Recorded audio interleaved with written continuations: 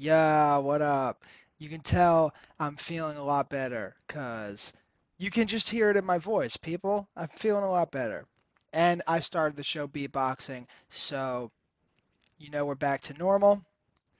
Hope you guys are doing well. Hey, people are listening to this. Not a lot, but people are. So I'm talking to a few of you. I thought I was going to be talking to zero, but I'm talking to a few of you. And that's all that matters. It starts out small and then we build. You know what I'm saying? That was a weird quote to open up with. But thanks for being here. Another episode of Rants with Riv, hosted by Rants with Riv. That's my full name, Rants with Riv. If you see me in person, you cannot call me Riv. You have to go, hey, it's Rants with Riv. Just kidding, don't do that. That would make me severely angry. But yeah, we're back, and it's been a week. Obviously, you guys knew I was sick from the last episode because you guys keep up with me. Shout out. You know what I did? I watched The Last Dance. This is turning, I've realized this is turning into a podcast of Chris watches things and then and then gives like the worst synopsis ever. That's what we're working with. I watched The Last Dance, but I watched it when it came out over the summer. It was great. But you know what I learned? What'd you learn, Chris? I learned that The Last Dance is the best thing to watch when you're sick. Because I was sick, I didn't know what to do, and dude, I watched like 80% of it in one day. That's how good it was. They gave us 2 episodes a week in the summer. That we everyone knew that wasn't enough. I watched like 7 of the 10 episodes in one day. Great, arguably the greatest sports, arguably the greatest sports documentary ever. And even this is how good it is. Even if you don't like sports, I would still say watch it. There's a lot of sports documentaries where you're like, like if you don't like sports, you won't like it. That is something like everyone can benefit from. That documentary is awesome from start to finish. Michael Jordan's awesome. Phil Jackson's awesome. He's like a hippie coach. Dennis Rodman is one of the coolest people who has ever existed on planet Earth. Steve Kerr plays his role pretty well. Just amazing. Amazing documentary. And then when you're sick, you get to watch the whole thing. So yeah, watched that and then I watched The Exorcist, which was I mean, so here's why we watched it. Me and my roommates, we were scrolling through HBO Max, because we got it like that, okay? I'm sure you have it too, but we got it like that too. Come hang out with us. We have Netflix, HBO Max, Disney Plus. Well, we had Disney Plus. I think I canceled it because we never used it. But yeah, we got it like that. Anyways, we watched The Exorcist, and I guess I was just used to like my parent, dude, because my dad used to say it all the time. He used to be like, "Oh, The Exorcist, scariest movie ever." And then I feel like anyone that's over the age of 50, that's what everyone says. Once you turn 50, that's what everyone says. Like, "Oh, The Exorcist? Oh, The Exorcist is crazy. Can't watch The Exorcist, you're gonna freak out." And I heard that my whole life. And then we were scrolling on HBO Max and I saw it, and all of those thoughts came back in my head. So I was like, "Oh, guys, we got to watch The Exorcist." So we watched it, and so much has changed from whenever that movie came out in the 70s. Let me Google when it came out. The Exorcist, 1973. Okay, a lot has changed from 1973. You know why? Because the movie wasn't that scary. I was creeped out, but I get creeped out by anything. But in the grand scheme of things, God, dude, it's 2021, man. That movie can't hold up forever. Can't hold up forever. It's really not. And this is coming from me, like a person who, dude, I get scared at everything. Everything creeps me out, and even I was like, that's not that bad. It's just like a movie about like a girl screaming for an hour, and then the doctors are like, she's possessed, and that was about it. But I will give it credit because it is a movie where if you watch it knowing that like, all right, if you watched The Exorcist when it came out in 1973 and you were like 15, that is how you know like that movie definitely creeped people out. But, you know, all the way to 2021, you know, seen scarier stuff. And then we watched The Shining. I think that was scarier. The Shining. When did that come out? 1980. So only 7 years difference. That movie was pretty. I thought that was way creepier. The Shining, where they go to that hotel to watch it, to like, um, they go to this hotel. He has to like watch over this hotel or whatever because it snows, and then he basically goes insane. Yeah, that was much scarier. In my opinion, two old movies. You should watch them. I'm sure you've already watched them. So I got The Last Dance, The Exorcist, The Shining. Did I watch anything else? I think that was about it. Um, let's talk about. Hey, did you guys survive the tornadoes in North Carolina? Hey, how dramatic? How dramatic is the North Carolina weather station? I mean, how dramatic can you possibly be? Did you guys read the report?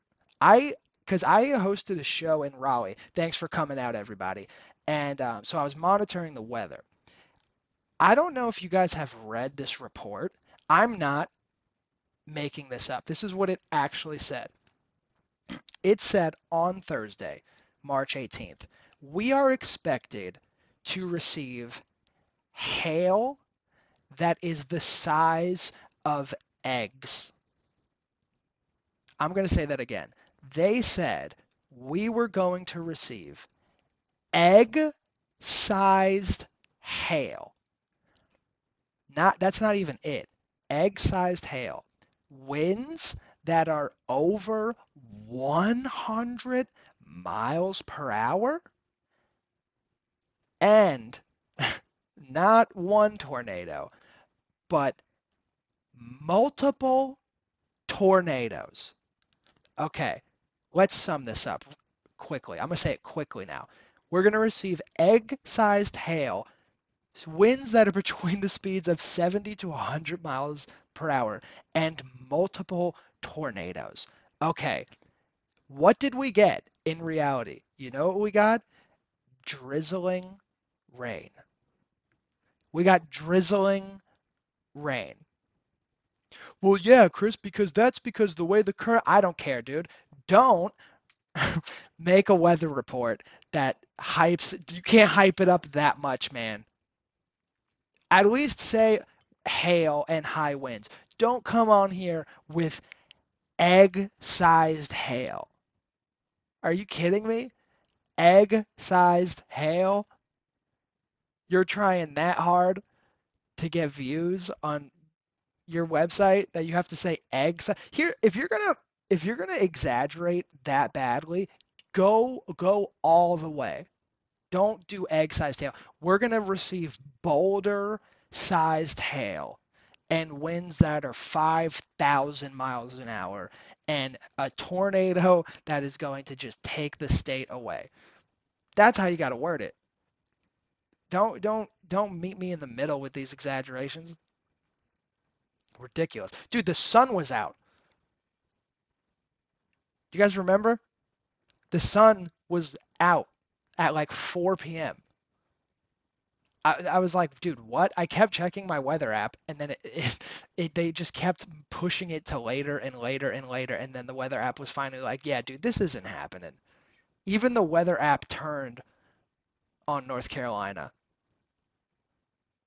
The Apple AI was even smart enough to be like, yo, North Carolina, get it together. Egg-sized hail? Come on, man. I don't know what is up with me. I can't stop thinking about that. They said egg-sized hail. Come on. Egg-sized hail? I sound like Allen Iverson. We talking about practice. What are we talking about, man? Egg-sized hail? We talking about egg-sized hail? Not hail. Not hail. Not hail. We're not talking about hail. We talking about egg-sized hail? What are we talking about? Practice? That's the greatest, arguably the greatest video I've ever seen in my life. Allen Iverson just sitting in the booth. What are we talking about? And then the video where they like actually have a counter for it. He's like, "What are we talking about? Practice? Ding!" And it's like one. Not the game. Not the game.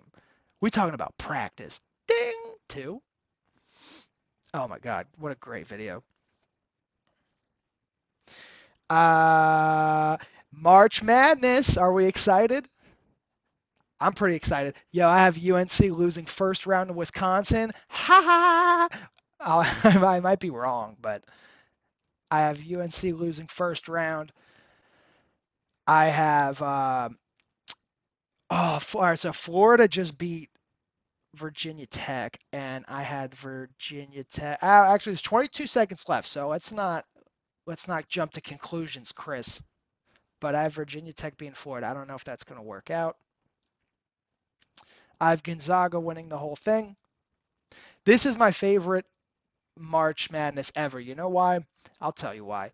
Because my whole life, have always followed basketball, especially college basketball. I've paid a lot of attention to it my whole life. And this is the first year where I haven't paid any attention to anything.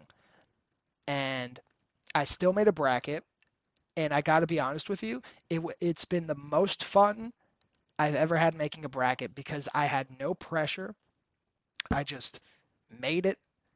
It took me 2 minutes, didn't second guess anything, submitted it, and I think I'm gonna have the most fun with it. Because if I lose, if my bracket's bad, who cares? I don't pay attention to anything. But if it's awesome,